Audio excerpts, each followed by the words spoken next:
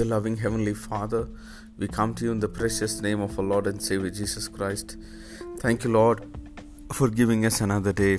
We come into your presence with thanksgiving in our heart, Lord. May you reign supreme over us. Thank you, Lord, for giving us a wonderful word for today. For, Lord, you shall give our mighty scepter from Zion, and we shall rule over our enemies.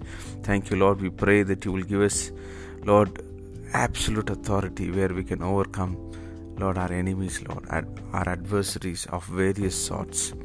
We pray that you will be with your people. Give them victory, Lord. Yes, Master. Let them, Lord, walk in victory. Let them walk in your authority, Lord Jesus. Bless them, be with them, protect them, and keep them safe. Meet all their needs according to your glorious riches in Christ Jesus. Lord, I pray for my dear brother and sister who's listening to this audio. Bless them today. Be with them today. Keep them safe, Lord. In Jesus' name we pray. Amen.